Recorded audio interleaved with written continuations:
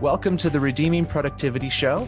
This week, I'm joined by Matthew Robinson, who is the founder and director of Media Gratiae, which is an independent, nonprofit multimedia ministry based out of New Albany, Mississippi. Matt and the team at Media Gratiae produce film, print, other media like Logic on Fire, The Life and Legacy of Dr. Martin Lloyd-Jones, the Behold Your God video series, and their most recent work, Puritan, All of Life to the Glory of God. Matt is also co-host of the Behold Your God podcast. Matt, welcome to the show. Hey, Reagan. Thanks for having me on. Happy to be here. For our listeners' sake, maybe tell us a little bit about yourself and maybe give a brief testimony. How did the Lord save you? How'd you get into what you're doing? Well, that's not a brief story, but I can try to do that as quickly as I can. I'm 43 years old, was raised here in Tupelo, Mississippi, and as a young guy, I was part of a conservative Presbyterian church, PCA church, where my dad served as an elder, and so I received all the benefits of that, catechism, and taught good theology. I tell people that I was a Calvinist for 30 years before I was a Christian. So you can kind of let that sink in and, see what that means for you. So I understood how it worked before I was gripped by the reality of the thing. Was also had a foot in an independent, fundamental, King James only Christian school where I went from basically birth to the 6th grade, where I learned that Jesus doesn't like your hair to touch your ears, and he certainly doesn't like rock and roll music.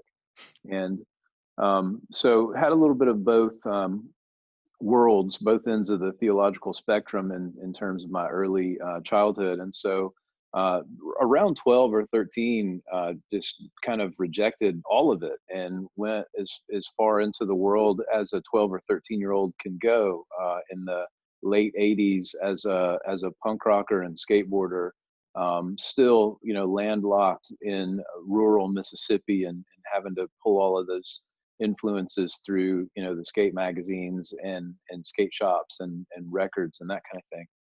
And so if you fast forward through a whole lot of not very interesting life in the world, sometimes it's referred to as a banquet in the grave, all the way through my 20s or so, got involved in a little church group again. It was kind of, we just talked about this, Reagan, it was kind of on the left end of the spectrum, if you want to call it that. And that was just out of a desire for self-preservation, honestly. My friends were overdosing and going to prison. And so I could begin to see that all that glitters is not gold about that kind of lifestyle, and started to try to clean myself up a little bit, got involved with some Christian folks. This was in the days of, when Mark Driscoll was his rise to prominence, and it's kind of everybody in America thought that the emerging church would be what the 2000s, the noughties and the tens would be all about. And so we were kind of in that world a little bit, and met my wife, got married, started to have children, started to meet people who were influenced by a family integrated world. And so thought that was the most punk rock thing I'd ever seen. People who had wives that they loved and children that they wanted more of. That was not part of, the world that I'd been in. And so I sort of gravitated toward that. All of this is pre-conversion. So I was not saved out of sex, drugs, and rock and roll. I was actually saved as a homeschool dad around the age of 30, who had cleaned up from all of that and had started to live a very moral life kind of out in the country. And started attending Christ Church, New Albany, where we are members now, and sitting under the ministry of John Snyder. And John just went on and on about Jesus when I wanted him to preach about homeschooling and about, how to be conservative and et cetera. And he, even though he certainly didn't oppose those things, he didn't preach about them. He just preached about Jesus. And I kind of thought I knew everything that I needed to know about Jesus, thought that was incredibly boring. And graciously, the Lord started to do what the old writers called a law work in my heart as I sat under that preaching. Over time, it was preaching on the character of God and related back to Christ and the gospel and the reality of regeneration week in and week out. and started to show me myself, and started to realize the reality of the scripture that to those who believe Christ is precious. And so as an older, sort of cleaned up homeschool dad, I called on the name of the Lord, and he was merciful to me. And I can look back on that now and see that that was genuinely going from darkness to light, from death to life, coming to know Christ personally. The Lord has allowed me to go through a lot of strange neighborhoods on the way, and hopefully it has led to, it's at least given me the tools to be sympathetic, even though my sinful heart gets kind of grumpy still with people who are presently at some of the places that I have been in the past. And family? Yeah, so I married my wife in 2002, and we had a child immediately. That's Miles, who's now 17, and we have a daughter, Michaela, who is 14, a daughter, Magnolia, who's 12. We had a son named Mobley, who we lost when he was 2 back in 2012. And we have a son named McShane, who is now 5. So the Lord's been incredibly kind to us. And I think your wife and I share the commonality of we're both named after a president. That's Same right. She's president. Megan, even though it's spelled Megan. Her dad named her after Ronald Reagan, and I assume that yours did too. Yeah, same here.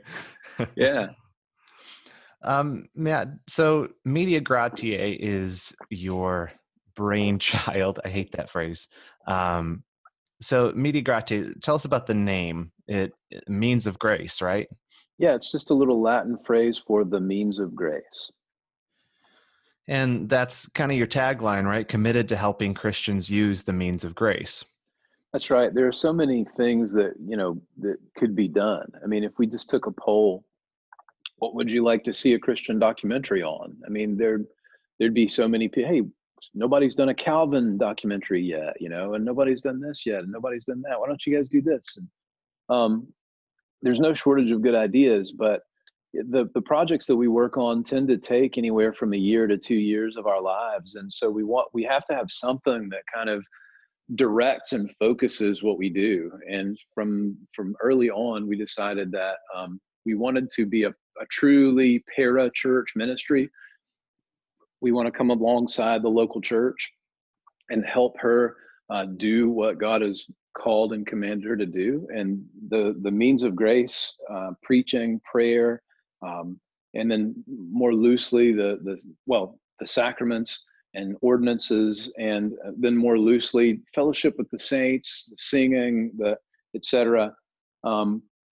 Those are things that have been entrusted to the local church, and we want to make media that help use those things, not get in the way of those things. So I don't know if this was ever your experience, but I've been to some church services where instead of preaching, they would just show a movie clip or show a video of someone kind of talking, just walking around maybe in a snowy city and talking in the streets and making very supposedly poignant points. But we don't think that the Lord is going to bless that, because He has ordained the means of grace to be what the local church is to be about.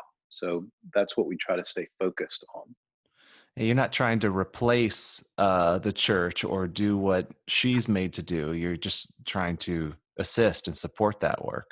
Yeah, that's exactly right. And we think that there's scriptural basis for that. I mean, when it comes to teaching, that's easy. Teaching is using video for teaching is, I think, in the same category as using print books for teaching.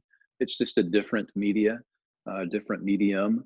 When it comes to biographical projects like Logic on Fire, or my co-director, Stephen McCaskill here at Media Gratiae, who I'm sure your listeners will know from Luther, the film on Luther, and Through the Eyes of Spurgeon, and some other projects. Um, Biographical projects are a part of what we do. And, you look at Hebrews and you see something of a holy use of biography from Christians who have gone before to then spur us on to forsake the sin that so easily entangles us and ultimately to point us to Christ, the author and finisher of our faith. And so we like to do biography as well. And it all kind of got started with the Behold Your God series. Is that right? Yeah, it happened by accident, honestly. I can't take any credit. That's why, I do wince a little bit. Brainchild's not a bad word, but I wince a little bit because when I feel overwhelmed by the work, which is often, I can, with a clear conscience, remind the Lord that I didn't initiate any of it and that we do feel like He did. I was actually working as a graphic designer for a large ministry here in Tupelo, Mississippi. On my way, I thought, to seminary. I was going to go to Puritan Reformed Theological Seminary with some other guys in my church who were interested in training for ministry back in 2010, 2011. Went and took a job at a place called the American Family Association, who is a very large Christian kind of cultural, political organization here in Tupelo, where I live. And they were going to just work with me to work as a graphics guy, which I have a little bit of a background in, and also let me go to seminary. And they actually initiated the work because someone heard John Snyder teaching on the character of God. And it was the subject of evangelical idolatry, that you can say that you believe in God, and you can even say that you believe in the God who has a son named Jesus. But what comes into your mind when you think about that God is so distant and foreign to the God of the Bible that you have invented a God in your own mind. And it doesn't matter what you call that God doesn't exist and cannot save you. And so that was intriguing to the person who heard that. And they actually reached out to Snyder to do a video-based Bible study around that. This was going to be the first of a series that they wanted to start of video-based Bible studies. He politely declined and said, we don't really even have anything to show a video series on in our church. We're pretty simple. We just preach and pray and sing. But I think you need somebody else for that.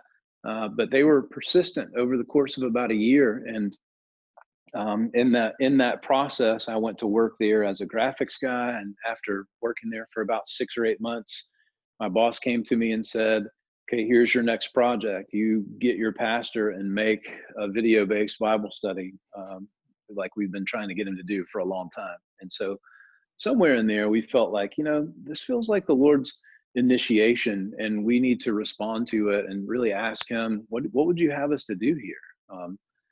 Theologically and methodologically, those guys are probably in a slightly different category, even though there are many, many brothers who work there who are engaged in good work. We were a little concerned, as how it would be taken and how it would go over in that audience. So we tried to do it in a way that would introduce church history and introduce historic Reformed orthodoxy in a way that isn't easy to just reject out of hand by using jargon. So we stuck to the Bible and showed, hey, this is where we're coming from, and here's some examples from church history, et cetera. And so that's kind of how that started.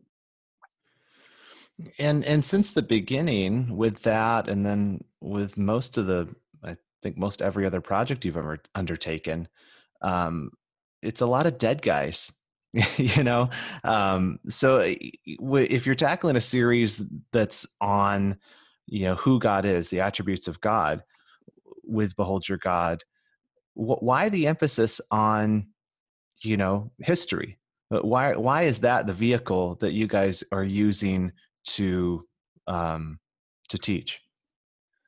Good question. There are many more articulate men than myself who can give a great case for why we should know church history. But just to put it in simple terms, and my conviction is that, look, we're not figuring all this stuff out for the first time. We shouldn't be, at least. Innovation is not something that is good in the Christian world. That's great in technology, that's great in other aspects of the world, but that's really bad in Christian theology and Christian practice. And so, also, God hasn't changed, and the nature of humanity hasn't changed since the fall. And so, there's really nothing new. A lot of the challenges that we face in our day have been faced by our brothers and sisters in the past. And if we will, we can learn from those, and we can prevent a lot of heartbreak and a lot of mistakes and a lot of dishonor and shame to be brought on the name of Christ in our generation by our stupid mistakes. And, to neglect church history is to neglect and really reject the work of God through his Spirit in his church for the last 2,000 years. And so we don't want to do that. We want to learn what he's been teaching his people. And so that's a focus for us. Again, we could pick any subject matter, but we kind of look at it like American evangelicalism is it's not in good shape. I don't think you could find too many people who would argue that it is. And so I tend to think of it as a body on the gurney, and it's not doing well, but there's an IV inserted, and thanks to the Lord's kindness and his giving our previous projects reach into a lot of different areas of the world. So there's a lot of folks in that kind of AFA world from the beginning who still follow our stuff. And then guys on the other end of the spectrum, so to speak, in the Banner of Truth and Reformation Heritage books and kind of everybody in between. And so what we put in the IV bag is going to go into the body. And that's a big responsibility, and that's a big thing for us to have to really plead with the Lord to say, what do you need? What do you want to say to the church right now through this medium? And I wish the heavens would open and there would be some audible voice that says, do this next. But I don't think the Lord deals with as he could, but he hasn't dealt with us like that. He's just sort of, we trust, guided and directed us through providence and through the opportunities that have come along. And yeah, that's how we try to think about what we do and what we don't do. That's helpful. And your latest project is this Puritan film, and I love the subtitle. It's all of life to the glory of God. I think just speaking personally, the Puritans and looking back, that's been a big inspiration for me in many ways in trying to emulate the type of life lived before God that those men lived. But even in this podcast and the blog and the Redeeming Productivity, there was a time when I was thinking about names and stuff, and I was thinking Puritan productivity or something along those lines, because these guys really did their entire life. They viewed every single aspect of it as a stewardship to be lived for God's glory. So I love that you're putting these men before people in a really well-produced. If you guys haven't seen the trailer for the film, it's just incredibly well-produced. Brilliant animations, excellent quality, incredible interviews.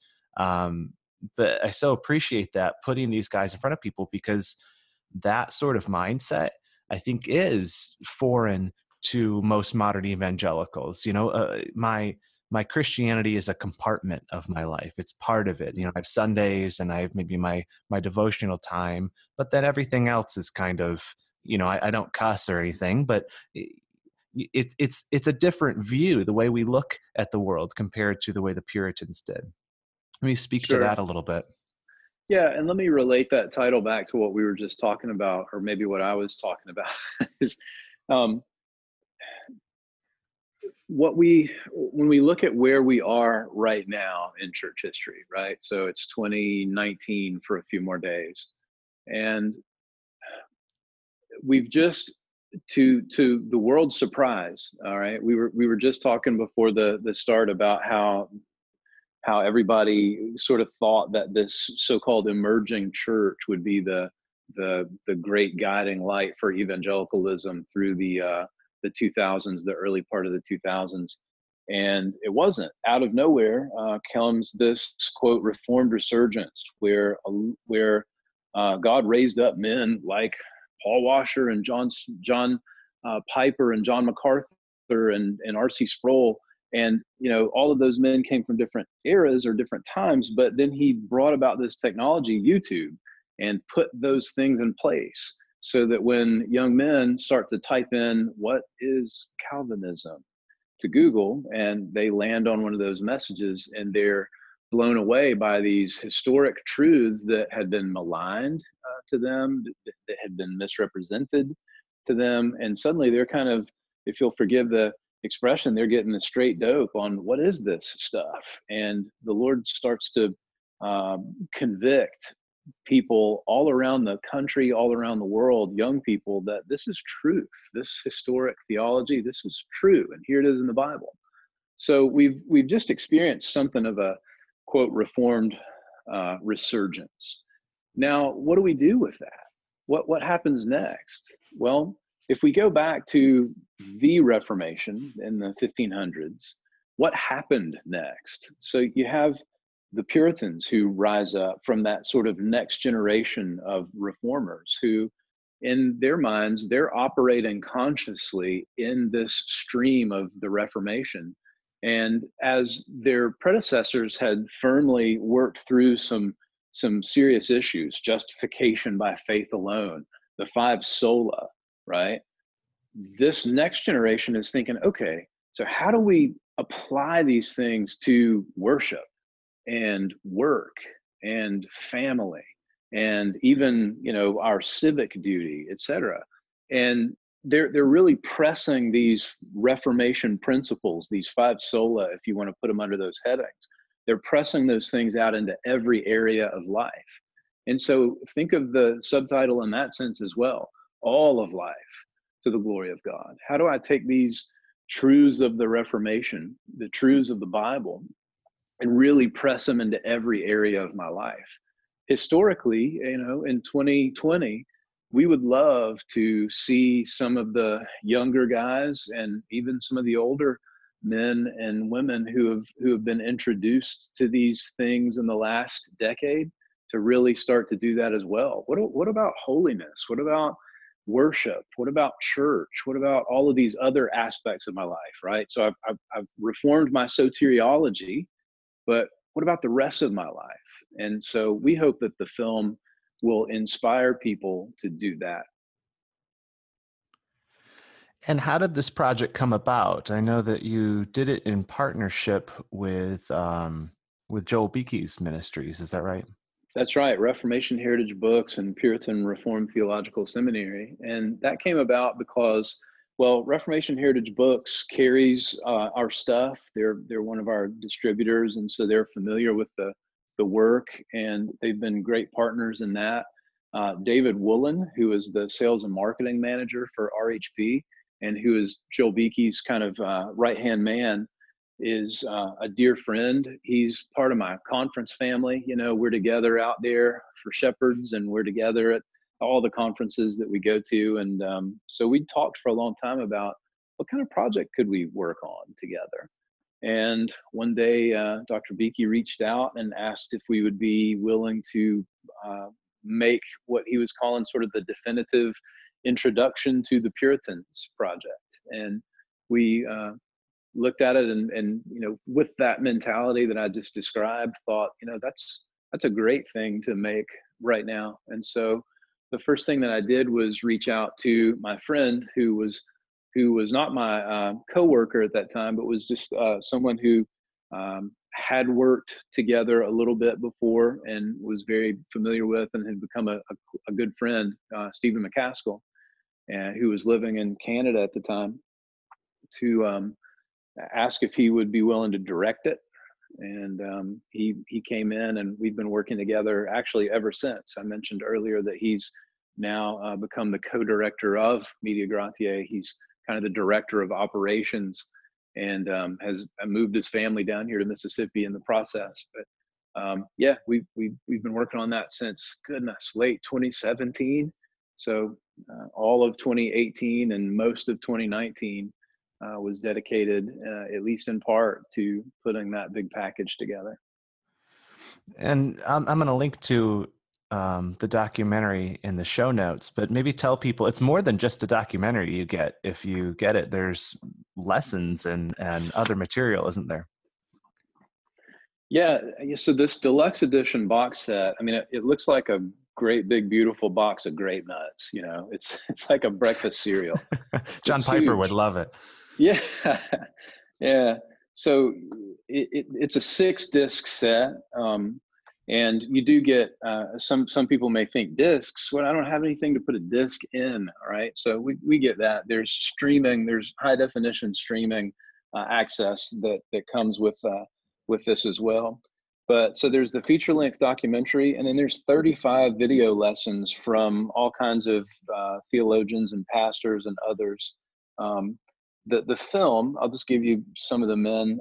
It's Al Mohler, Conrad Mbewe, Jeff Thomas, Ian Hamilton, Jeremy Walker, J.I. Packer, Joel Beakey, John MacArthur, John Piper, John Snyder, Kevin DeYoung, Leland Ryken, Ligon Duncan, Mark Dever, Michael Reeves, Sinclair Ferguson, Stephen Nichols, and Stephen Lawson.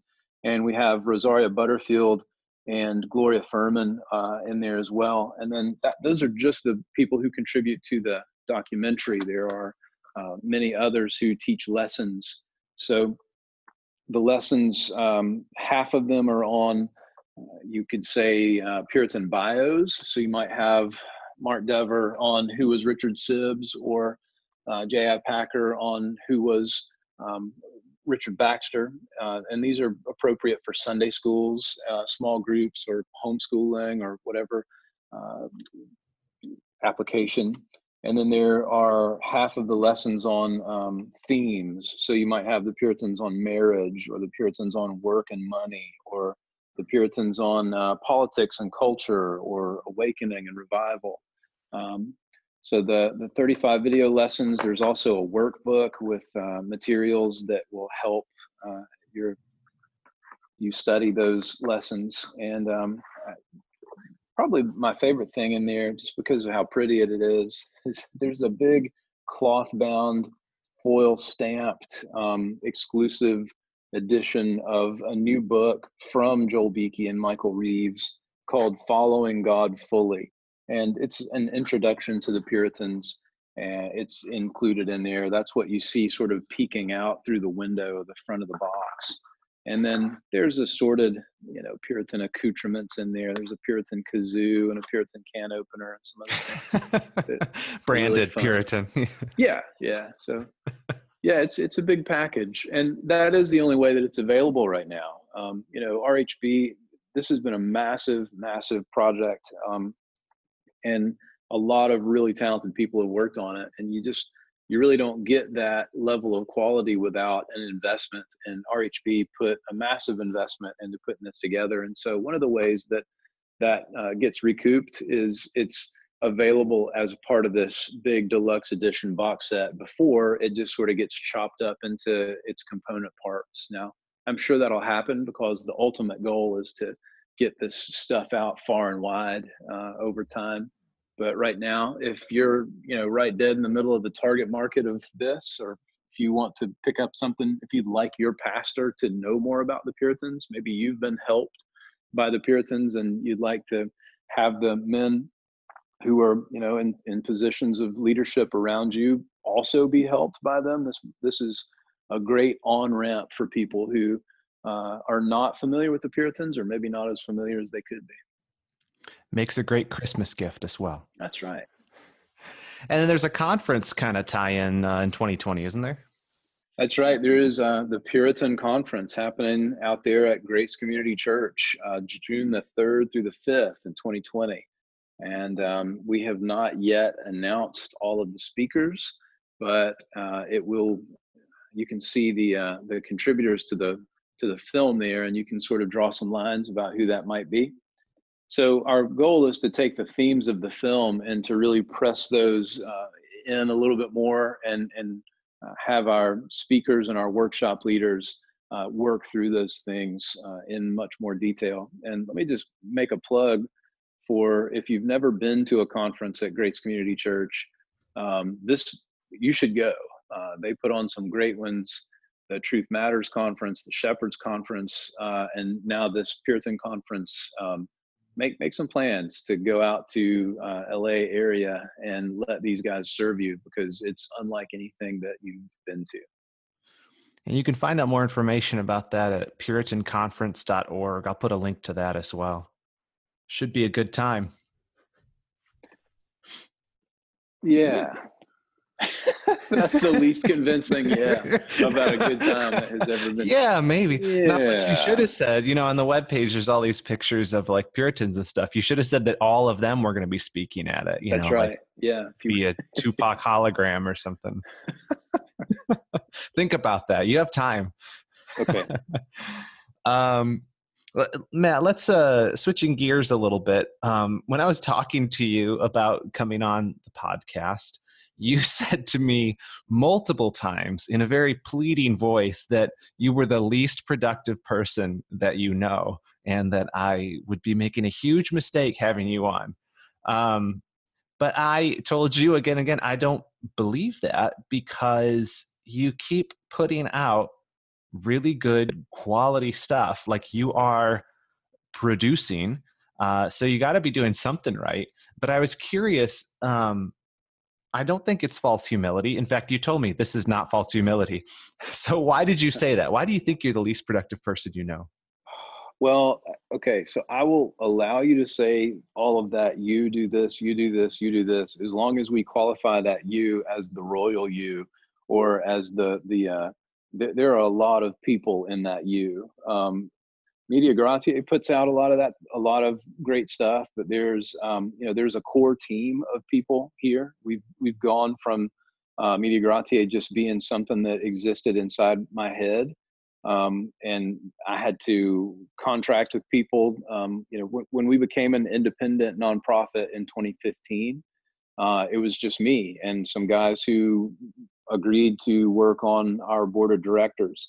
And so I had to do everything through contract work, but the guys that we contracted with did great work. And so they deserve the credit for that. And then now, with Stephen McCaskill, who is maybe the most productive person that I know, who, I tried to get you guys to talk to each other on this podcast instead of me. But, there's just a lot of people in that you. And so I can't say that I do these things. Why did I say that? I don't know. I'm the way that Stephen and I have sort of found some symbiosis is that we have very complementary giftings. And so organization and I don't know, just the kinds of things that you would think of under the heading of productivity, and, so books about how to do more things better in a more clear way, those kinds of things. I really, really struggle to try to put those things into practice. There's a guy, Richard Owen Roberts, who has been a contributor to several of our projects, and he's been an itinerant evangelist since I literally think like the 1940s.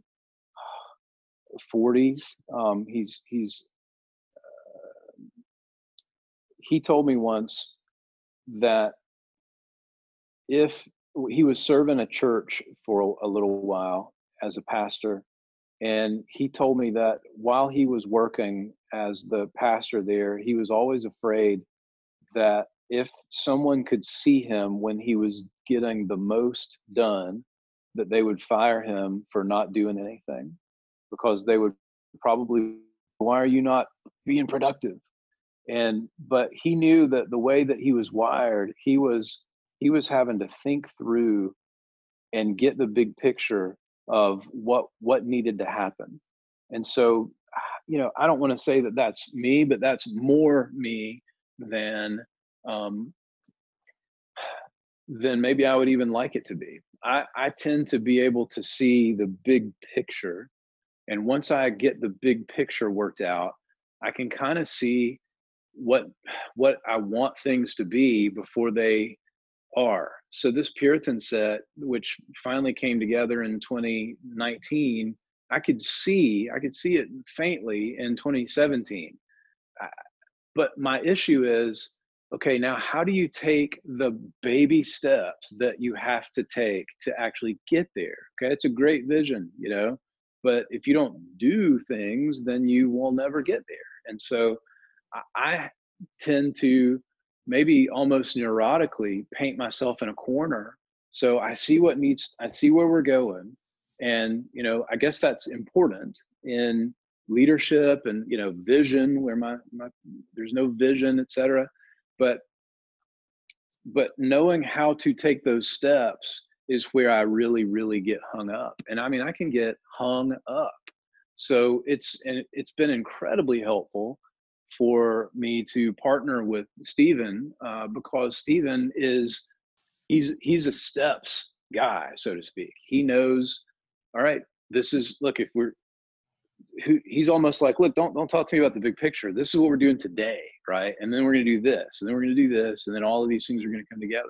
And so, I wish that I was more like that, but it just seems like the way that I'm wired is perhaps even uncomfortably more on the like big picture vision. And then I am somehow able to kind of guide things and put people in place to bring that about. And that's important inside of an organization.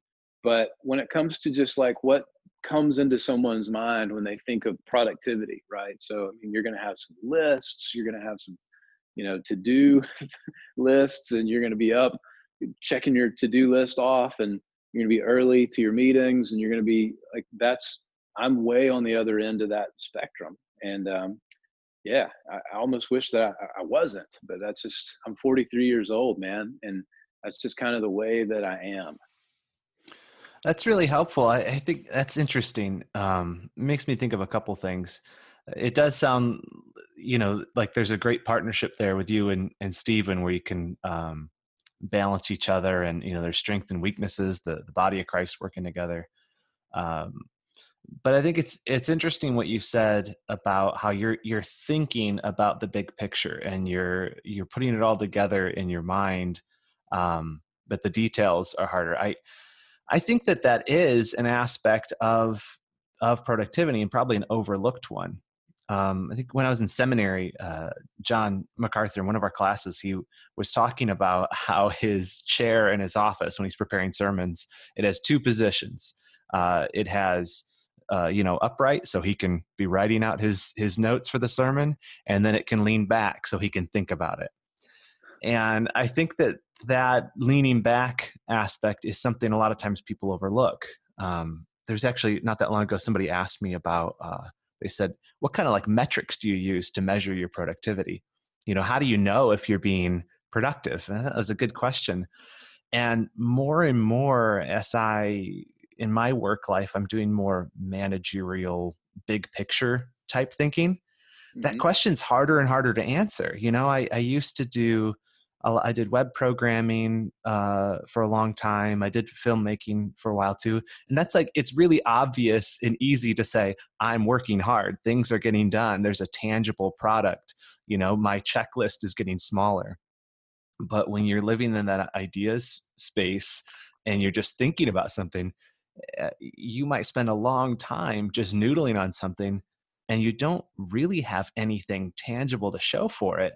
But that was still incredibly valuable. Like, without that, you're just going to continue mindlessly down the task list, checking stuff off and doing the next thing, if you never pause to think about the big picture. So I just say that I think that, sometimes our view of what it means to be productive is too narrow. And without you having, this vision, not having visions, but having, thinking about these things, none of these projects would ever come into existence. Like, that's a necessary part of the process. And so I think it's important. Well, I appreciate that. And I hope so. But it's also, I'm very well aware that if you only sit back and think big thoughts and you never do, there are a lot of people doing that. And they're not putting any of those thoughts into play. And so, there's, how many times have you heard from somebody who said, man, eBay, like, I thought of that. Like, I was the guy who thought of that. You know what I mean? Yeah. Well, maybe you did, but who cares? The guy that actually went out and made it, that's the guy who, did it. So, I just want to, I want to grow more and more and more, but I can definitely look, I'm not trying to appropriate a parable to my personality, but I definitely identify with that sower in Mark 4, the one in the later part of the chapter where, he puts in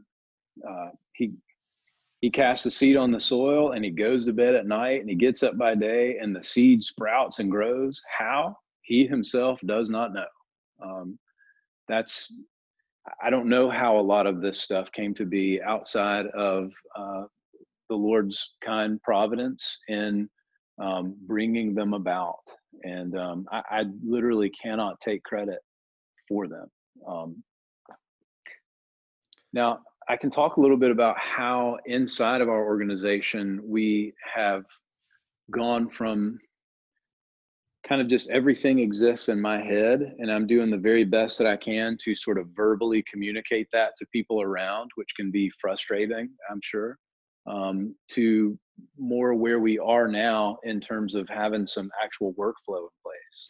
Yeah, talk to us about that. Yeah, I think that'll be fascinating. Great.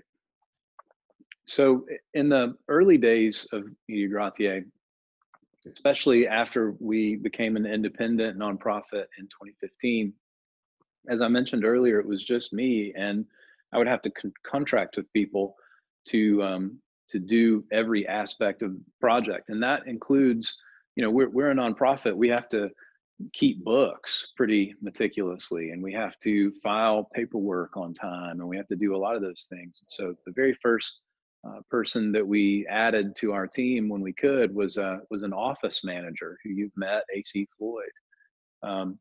So what needs to be done? Well, some of my ways, well, look, just, I don't know, man, Google it, like, figure it out, because that's my film school. That's how I've come to know how to do everything that we do, basically. But then, okay, so big picture project time. Here's the vision. I'm going to communicate that to you verbally. And I want you to try to, like, I hate to use hippie language like this, but like, try to enter into this, with me and see it. And once you see it with me, then, like, you're going to know what you need to do to bring it about. Right. And so that's semi-effective. It can be frustrating for people who aren't wired like that. And so one of the biggest transitions in our organization has gone from everything just living in my head to, as we add employees and as we add people that we contract with regularly, being able to get it out of my head and into some systems. And so some things that, I'm sure they're second nature for a lot of other folks, but they were just groundbreaking for me. Instead of just texting or maybe sending a Facebook message here or there or sending emails back and forth, Stephen McCaskill incorporated an office-wide use of the Slack messaging program. And then he put us on Trello originally, and now we've moved to a better, I think, web app called Notion. Are you familiar with both of those or either of those? I am. Yeah. I actually recently moved a bunch of my personal stuff to Notion. I did a video and a review of it just last month, I think. Boom. Yeah, I'll have to go watch that. I'm really enjoying it as well. I mean, to not just be like, oh, it all lives in my head. to like, no, we're going to take it out of my head and we're going to put it here into all of these really, easily digestible categories. And then, as you mentioned earlier, how do you track progress? Well, we use the sprints model, right? So that this is what we're going to accomplish this week. We have a Monday morning sort of stand up where we go around and we add those tasks to our current sprint and have a board for that. There's actually a few different sprints. There's one on our video stuff. There's one on sort of marketing and sales and donors, and there's one for admin, so just administrative stuff that needs to take place. And we know the things that need to be done, and so we're able to add those things in, and then we can assign people to those tasks, assign ourselves to those tasks, and when they don't get done, we know where the ball stopped, and we can go back and see, okay, is there anything preventing us from getting this done, or what needs to be done? So that is a very new to me and new to us as an organization sort of workflow, but it's working really well. We work remotely.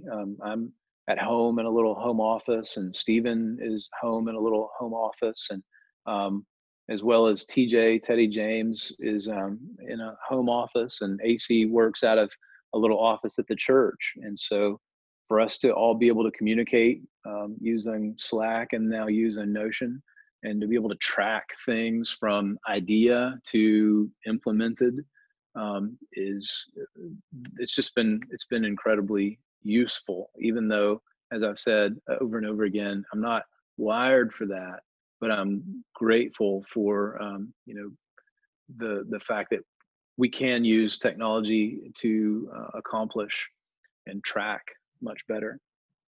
That's really cool. And so do you do that sprint board? Is that in Notion as a board in there, or is that a physical board? Yeah. No, it's just little workspaces inside of Notion.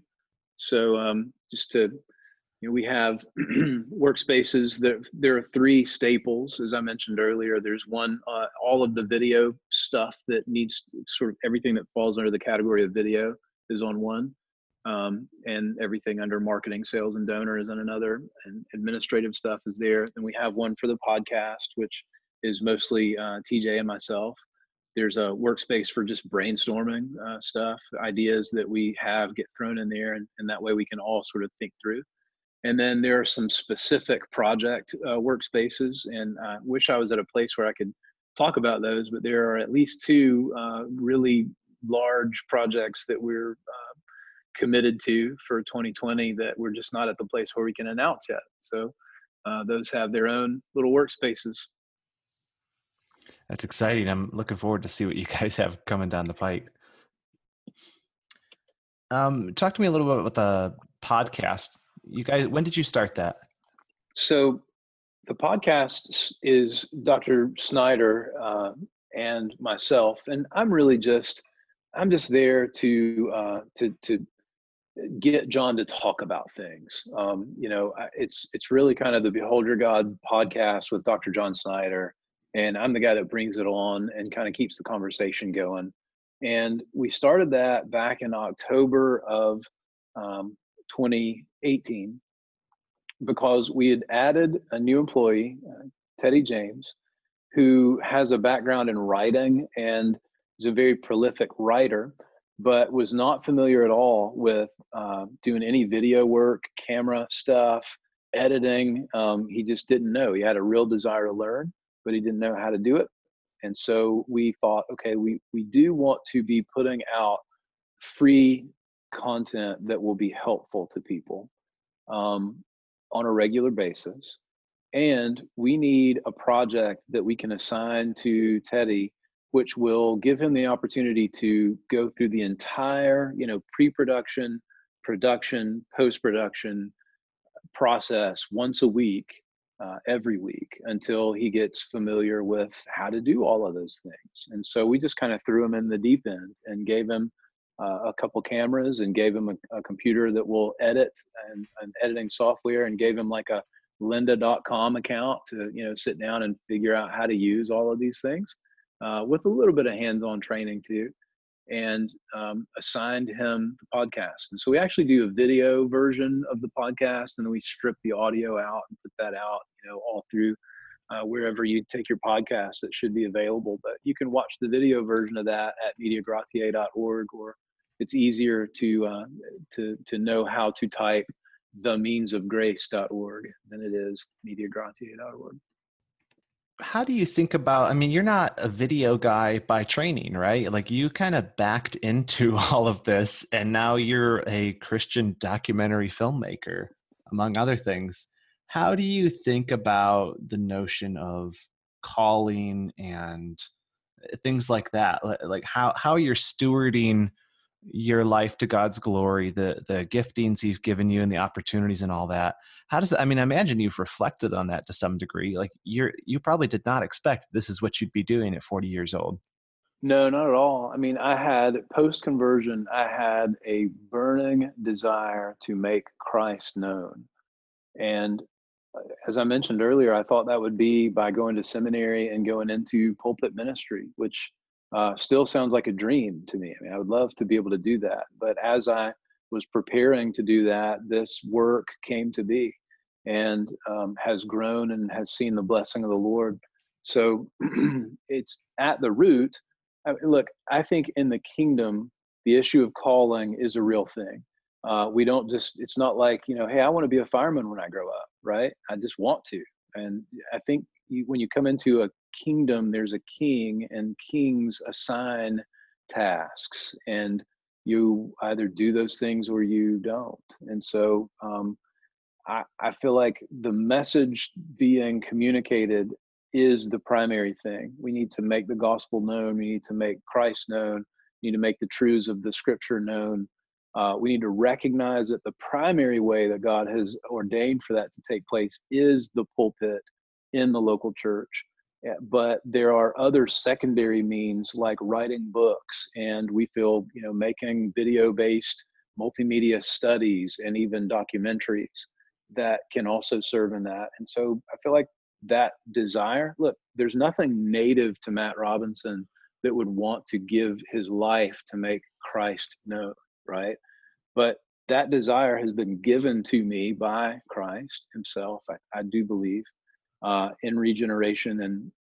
And now the opportunity to do that has also been given. And so my job is to walk in that.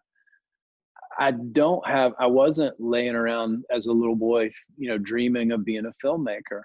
My education is in skateboarding. Seriously, when I grew up skateboarding, and I mean, from the time I was a little boy in the mid 80s to opened a skateboard shop as soon as I got out of high school, and ran that on and off through 2008. So just lived in that world. That's and you get familiar with, I can see looking back how the Lord put video cameras in my hands to make skate videos. I mean, that's a big part of the culture. And learn how to edit a little bit, and learn how to do graphics, because you need to be making skateboard graphics. You need to be making, catalogs and zines on your Xerox and all of that. So, that's where my background in graphics and other things sort of started. But no, I have friends who are Christian filmmakers who dreamed of being filmmakers when they were little boys, and they went to so one guy, Michael Perkins, that you guys need to look up. Michael David Perkins is a filmmaker. He made a film called The God Who Speaks, most recently, on the authority of the scriptures.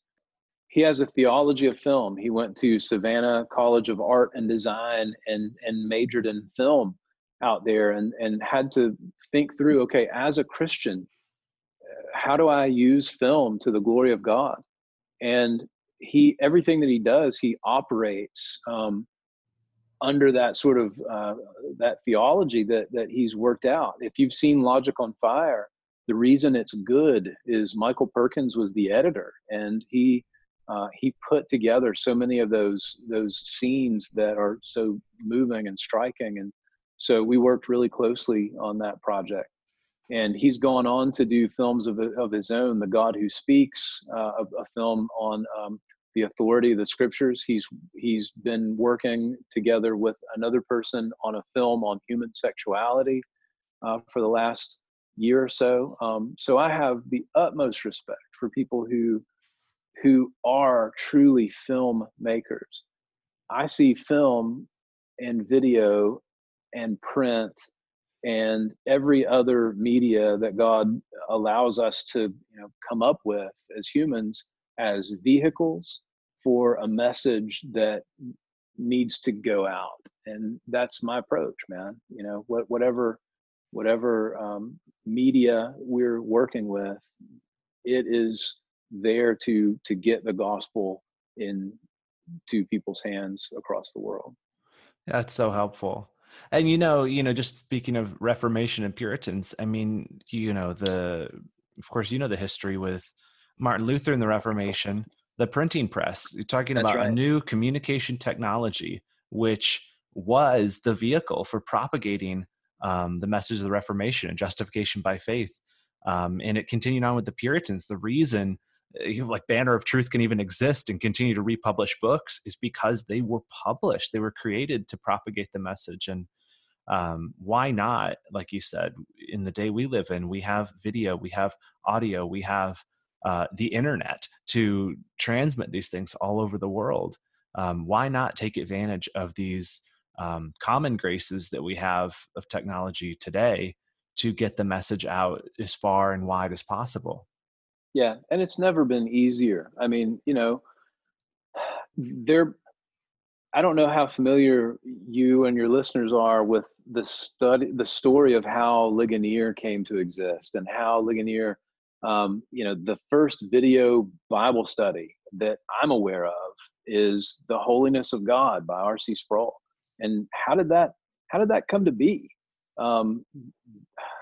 There was a guy who had been given training by the private sector and who owned one of the first sort of privately owned movie cameras that existed outside of Hollywood, and knew how to use it for training videos. Actually, I think he worked for Boeing and had to make these giant training videos on how to work on these huge engines.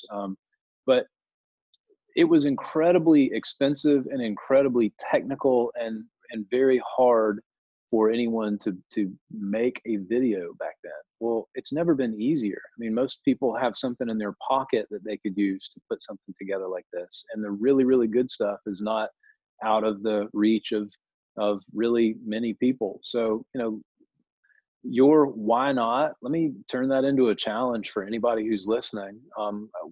Media Gratiae and myself, we don't see, Christian documentary as being some kind of market, and we want to control the market on it and, have market share. That's the world. That's the way the world works. We want to encourage anybody and everybody who loves the Lord Jesus Christ in sincerity and who has a desire to make him known and to make his work known to do it, man. Pick up something and figure out how to do it and do it well. And if you need help, reach out to us. We'd love to talk to you. We feel like when the tide comes in, all the ships rise up together. And so, we love working with guys like Les Lanphier, who has just done an excellent job on his new film, Spirit and Truth, which we're going to actually sell in our online store because we want people to know about it.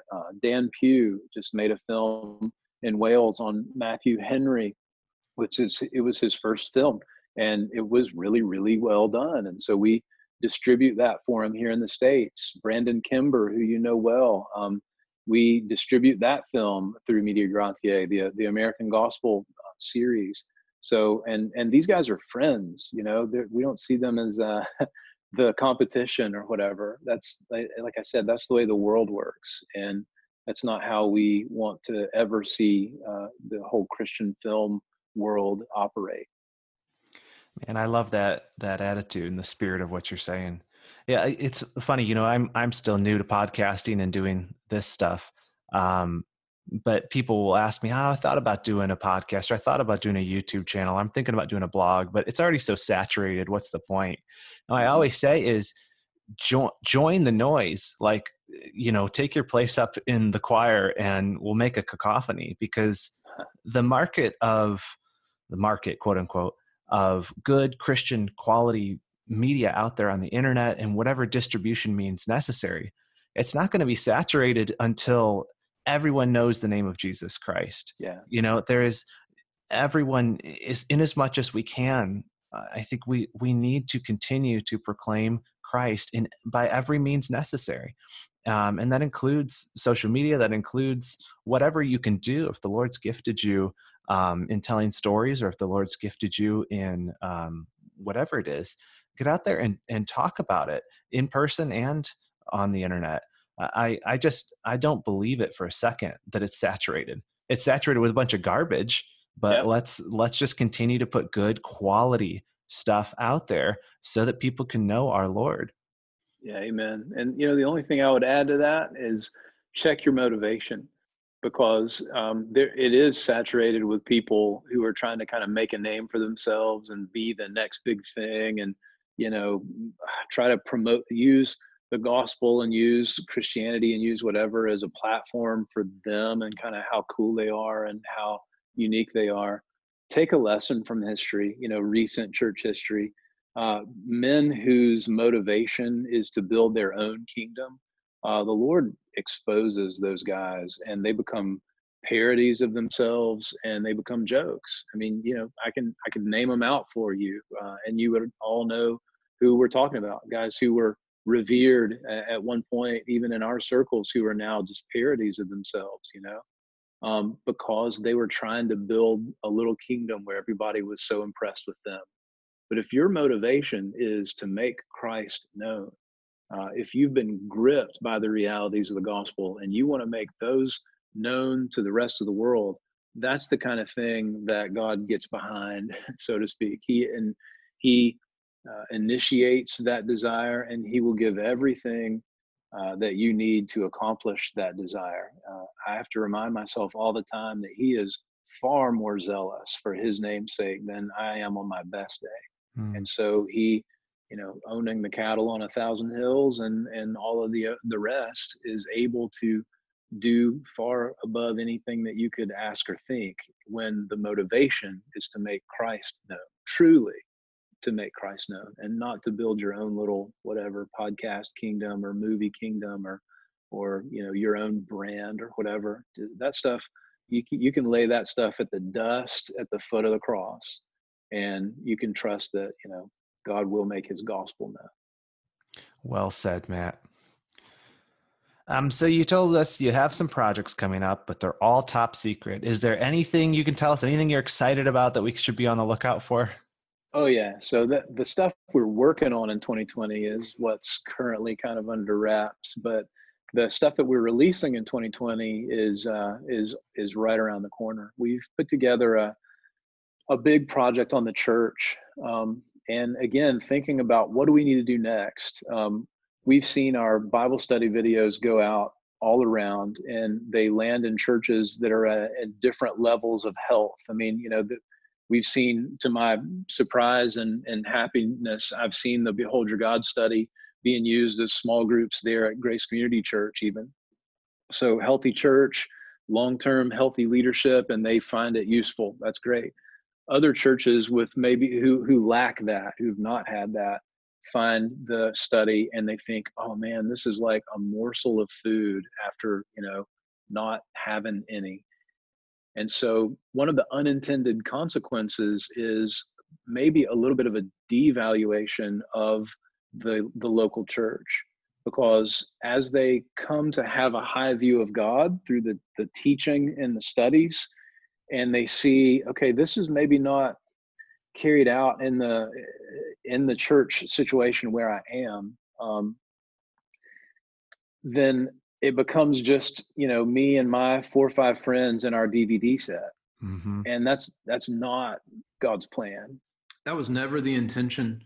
So we've asked our friend, Dr. Jeff Johnson, who is the pastor of Grace Bible Church of Conway, Arkansas, and he's also the academic dean and the founder of Grace Bible Theological Seminary there in Conway. to put together a study and a film and really a project on the local church. So there are actually 4 components to this project, which the project is just called The Church. And then there are subtitles that change for depending on which component. So there are 4, and they kind of work in 2 sets of 2. There's a book called The Church, Her Nature, Authority, Purpose, and Worship.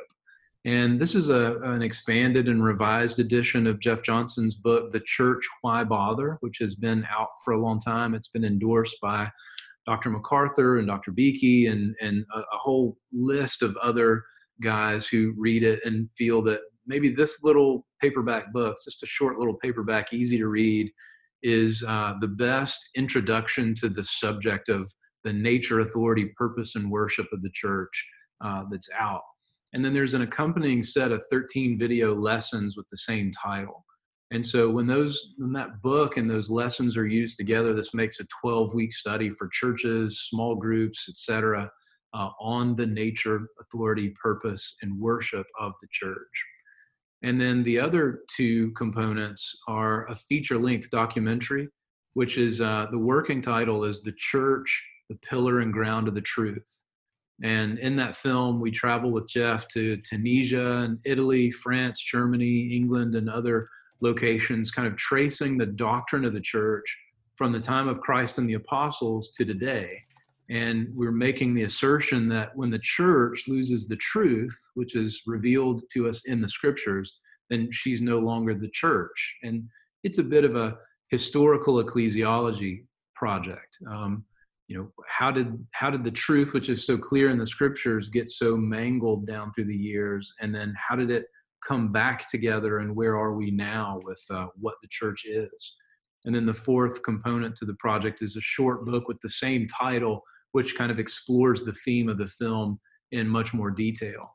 So that's a package that we've been working on some this year, and it'll be released initially as a box set that we're aiming for a second quarter 2020 release on that. So look for more information about the church project from Media Gratiae soon. That's exciting. And what's the best place to keep up with what Media Gratiae is doing?